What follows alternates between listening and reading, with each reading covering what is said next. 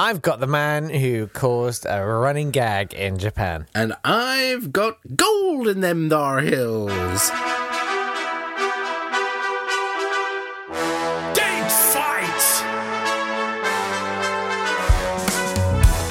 Hello there, welcome to Date Fight. Hello. It's the 24th of January. What does that mean? All I know is it means it's Friday. And that means nothing to us because we're here 7 days a week. We do it every day. Weeks have lost all meaning. Days have lost all meaning. Our children have lost all meaning. They've certainly lost all sense of who I am. We take great moments from history and we pitch them against each other. Yes, we do. He is Jake Yap. I am Nat Tapley, and together we will be trawling through the index of history to find the two most amusingly titled entries and present them to you for your entertainment. Using the Dewey Decimal System. My favourite. I'm sorry it's Dewey. I was nervous. That's terrible. We are dads, we're very tired. Yes, it's been a long week. Round one! For round one, I'm going to take you back to the 24th of January 1848, when James W. Marshall was standing in a river looking at the contents of the water. Oh, good. He'd been hired... You say underpants. He'd been hired by Johann Sutter to build a sawmill. They thought... Because California wasn't even... a territory of the United States at that point. It was still disputed territory between Mexico and America, but Johann Sutter said to James W. Marshall, why don't you slide off over there to California, well, where California will be at some point in the future, and build a sawmill, because there's loads of trees over there, really big ones. And so that's what he was doing. But unfortunately, his tail race was too small. And the tail race, that's the ditch where the water that comes out of the mill goes. So he had a huge idea. He said, what I will do is I will run the river through the existing tail race, and then it'll sort of widen it by itself every night. So he used to do that every night. I'm very sorry. I'm sorry. I'm very sorry. So he'd widen it every night, would he? Yeah, he didn't want the problem of having a narrow tail race. Or it would widen itself? But when he got there in the morning... How wide is your tail race? Mine is girthsome, but not toothsome. He got there in the morning and... He noticed... Mine is fulsome. He noticed sparkly things in the water, sparkly bits of metal. And he said to himself, hello... I know what that... In fact, he's written down what he said to himself. Let me just find it. There it is. He said to himself, I picked up one or two pieces and examined them attentively, and having some general knowledge of minerals, I could not call to mind more than two which in any way resembled this. Iron, very bright and brittle, and gold, bright yet malleable. I then tried it between two rocks and found that it could be beaten into a different shape but not broken. I then collected 4 or 5 pieces, and I went up to Mr. Scott, who was working at the carpenter's bench making the mill wheel. With the pieces in my hand, I said, I have found it. What is it? Inquired Scott. Gold, I answered. Oh no, replied Scott, that can't be. I said, I know it to be nothing else. And he went away and he told Johann Sutter, I found gold. And Johann Sutter said, don't tell anyone, whatever you do. Otherwise... it'll spoil everything and all the land around there will become really expensive. Don't tell anyone. So he didn't. He just told the people who were working at the mill that in their spare time they could go and look for gold. However, a couple of months later, a newspaper proprietor heard about the gold and put it on the front page at the same time as they opened a gold mining equipment company. Oh. Which was very forward-thinking of me. He went, hey, there's gold in them there hills, and also I have gold mining equipment just available across the street. Yeah, wow. It's a great kind of hold the front page. No. Wait. Just give me time to open We're going to run this story in... How long does it take to ship pickaxes from the East Coast? Yeah, exactly that long. The news did take quite a while. It still took a few months for it to filter back east, but when it did, it started the Great Gold Rush of 1849. And amazing. In 1 year, hundreds of thousands of people made it across thousands of miles of what wasn't even America yet, although the war with Mexico did end 4 days after gold was found, which was very handy. And California became a US territory. In 1848, San Francisco was made up of 200 people. By 1850, it was 25,000 people. Wow. So 25,000 people arrived in San Francisco in 2 years. Crikles. Which really sped up the process of it becoming They must have had to a proper state. Really make those tailgates gape open for that. Yeah. They were wide as they could be. And still are to this day. Yawning. Oh, didn't do James Marshall any good, though. James Marshall never finished his sawmill because every able-bodied man in the area went to look for gold instead of helping him finish his sawmill, so he lost all his money on that. Oh, dear. He then started a vineyard, which failed, and then he invested in a gold mine, which failed. He died penniless in a small cabin. That's James Marshall, who discovered gold and started the California Gold Rush. So he essentially invented California. It's amazing that it can be attributed to literally that one guy in that one place. That's where it started. Yeah. He was given a small pension for a couple of years by the state of California because he contributed to its existence, but then they took it away after 4 years because, I don't know, he was probably wasting it on gold and things. Right, let me take you back to the evening of the 24th of January. Okay. In 1972. Oh, my goodness. And two men, All right. Jesus Dueñas and Manuel de Gracia, two local men. Local to where? Two local men in Guam Guam. are checking their shrimp traps. This sounds like your sort of story. Along a small river. Yeah. They were looking through their gaping wide-tail rays at their little shrimp traps. Yeah. This is just filth. This podcast is just early morning filth. There's no better kind. It's the only time it works anymore. This is down the southern end of the island of Guam. Guam looks a bit like a sock, and this would be nearing the toe at the bottom. I see.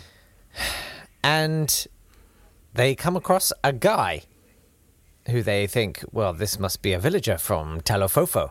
Right. Well, obviously, that's the only reasonable explanation. Yeah. So they went, oh, good evening. We're just checking our shrimp traps here.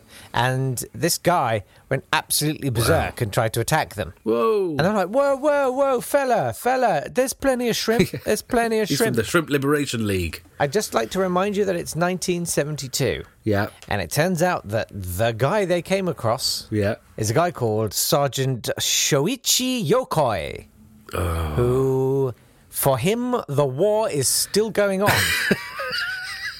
In 1972. I know these stories are always held up as like the determination of the Japanese not to be beaten, but at the same time, there comes a point in everyone's life where they probably get this game of hide and seek is over. No one is looking for me. Yeah.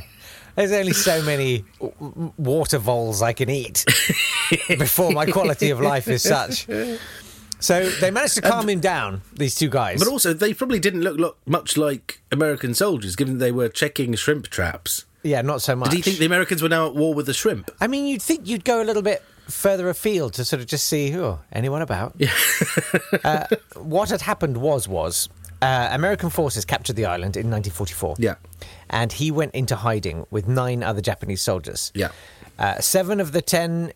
It just says moved away. That's what he said. We don't know where they went. We don't know what happened. Yeah. That's what he said. They went somewhere. They disappeared. Very well fed he was for those. They walked over near that pile of bones and didn't come back. Then there were 3 left. And they separated. Like, let's split up. Sorry, when did they decide to do this? Like 1964.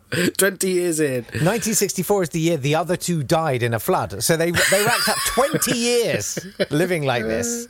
And then there was a flood. So for the last 8 years, he lived by himself. Wow. He would go hunting at night, and he would use native plants to make his clothes, bedding, and storage implements, which he carefully hid in his cave, which I think is now a visitor's attraction. He'd assumed that he was going to get killed on capture. Okay.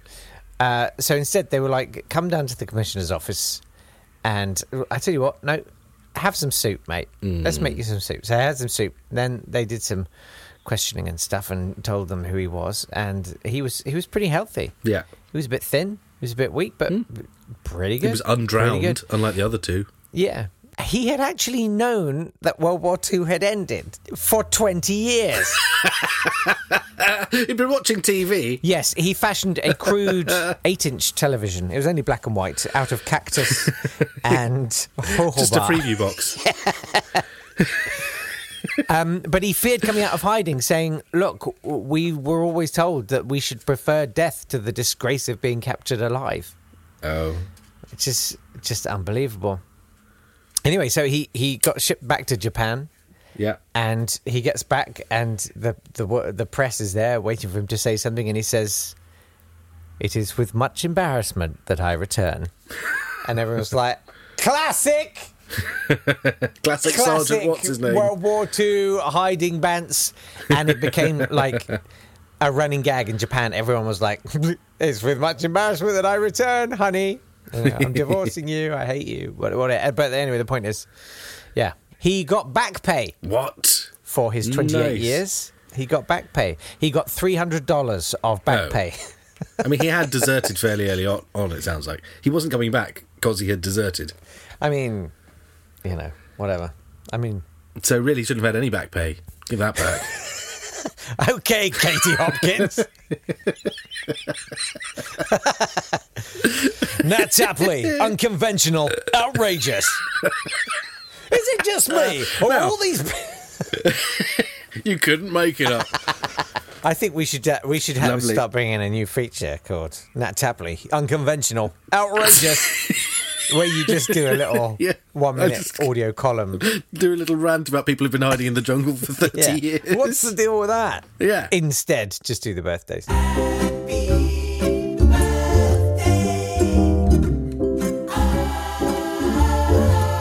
Happy birthday to 18th century Whig politician Charles Fox. He was the great rival of Pitt the Younger, and he hated George III so much that he dressed in the colours of George Washington's army, and he was pro the French Revolution, he was anti-slavery. Charles Fox, he was pretty good, but when he died, they cut his abdomen open and found a hardened liver, 35 gallstones, and 7 pints of transparent fluid. 5 gold rings. Happy birthday to squeaky voice comedian Kirsten Shaw, who you have heard if you've heard any animated movie in the last decade. Also, happy birthday to Adrian Edmondson. We all love his bottom. Happy Death Day. I loved your bottom. Happy Death Day to Jörg Janach, the Swiss political leader in the 30 Years' War, who was murdered by a man dressed as a bear. I'm not going to tell you any more in case I need to use that one in future. Yes, you will. Happy Death Day to L. Ron Hubbard, the and who came up with an entire religion which does tremendous to many of the people in it. I say possibly. Yes. I mean, outrageous, unconventional. He can't be stopped. He's literally going to bankrupt us and send us to prison. He says the unthinkable and thinks the unsayable. I mean, do you want me to leave it in or not? I don't know. I think I'm just going to put a long bleep. You just bleep it. Just a huge bleep. Happy Death Day to Mark E. Smith, who said, rock and roll isn't even music, really. It's a mistreating of instruments to get feelings over. Happy Death Day to you, Mark E. Smith. Let's do round 2. Round 2. I'm just trying to keep you safe, babe. Right. It is January the 24th, AD 41. Oh, my goodness. Yeah. What happened all the way back then? Well, we've got a new Roman emperor, guys. Great news. Nice. It's Claudius. Don't ask about what was happening to the previous guy. He got a bit sort of assassinated. That was his nephew, of course, Caligula. Caligula, yeah. I mean, he did deserve to be assassinated, though. I mean, he was one of the... That's a good assassination. Well, I mean... No assassination. Like that of Jörg Janach, who was killed by a man dressed as a bear. I mean, that's a good one. That's an absolute humdinger. But Caligula, that was actually his nickname. It meant little soldier's boot, because he toured around with his dad in Germania. Oh, and his little shoes. Little boots, Yeah. yes. Little boots. And he, supposedly, as a ruler, actually, he was quite noble and quite moderate for the first 6 months. Then he absolutely lost it, mate. That's what I hope they say about Absolutely. me. He was very generous and very moderate for a period of some months before he started murders. The first 6 months of every relationship, you're trying to be charming. Yeah. It's the old. He was holding his farts in. Yeah, exactly. Yeah, honestly, it was very, very sweet, very considerate. Then he started leaving his socks around, leaving the bathroom door open and murdering people. Pretty much. So, I mean, there aren't that many contemporaneous accounts, so we don't know how much of this is true. So, I mean, they talk much of his cruelty, his sadism, his extravagance, his sexual perversion. They call him an insane tyrant. We do know that during his brief reign, he worked to increase the unconstrained personal power of the emperor. Tell me if any of this sounds familiar right now. But there's a fun story, which is 2 years before he got a bit stabbed, he ordered the incredible stunt. Like, he expanded his palace humongously. I think it was something like half a mile long or so. It was something ridiculous. Like, the roads got erased to make this palace. Right. But he got this floating bridge built using ships as pontoons, stretching from a resort called Bay to the neighbouring port of Puteoli. It was 2 miles long. What? Yeah. That's very long. But what he did was he got his favourite horse, not the one that they say he actually appointed as an advisor, a different one, Incitatus. Imagine having that many favourite horses. He basically rode across this pontoon, and this was in defiance of a prediction by his soothsayer, a guy called Thrasyllus of Mendes, who said, "I tell you what, mate," this classic soothsayer bants, you got no more chance of becoming an emperor than you have of riding a horse across the Bay of Bay. I'll show you. And he was like, "Oh yeah." Now, I don't know. I couldn't find evidence of what happened. I believe the soothsayer. I saw a TV show about it. Yeah. And it said that the soothsayer had actually predicted the date of his death. Oh. He said, "You will die on this day, the 24th of January." Yeah. And of AD 41. Right. And he was like, "Oh, crikey." And he believed it. Right. And he got increasingly paranoid as the date came. And his tyranny got so much the worse because he was so frightened. So he'd have senators killed and guards sacked and stuff because he was just paranoid that someone around him was going to kill him. And everyone got so fed up with all the things he was doing as he got nearer that date that it actually became a self-fulfilling prophecy. And they murdered him in the evening because they were like, "We've had enough of you." Was he murdered by a soothsayer? Not the soothsayer. It was supposedly a conspiracy of the officers of the Praetorian Guard, senators and courtiers. And they immediately, the same day, declared Caligula's uncle, Claudius, better known as Clavdivs, the next Roman emperor.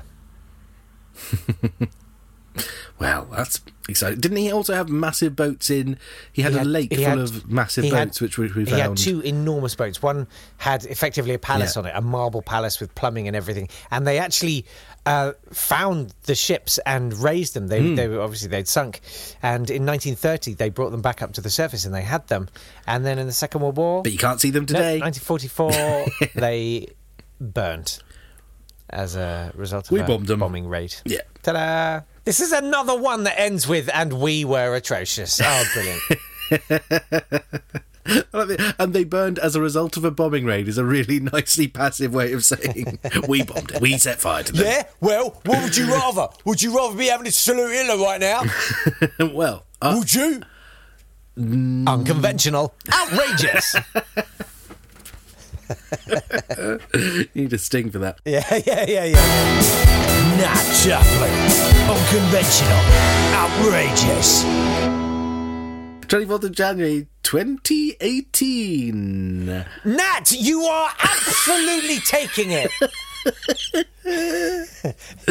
Well, I couldn't resist. In the last week, we've had 2019, 2018. I'm going to take you back to the 24th of January, 15 minutes ago, when Nat Tapley talked about... I'm going to take you to the King Abdul Aziz Camel Festival, or Camel Fest, as I like to call it. Camfest, yeah.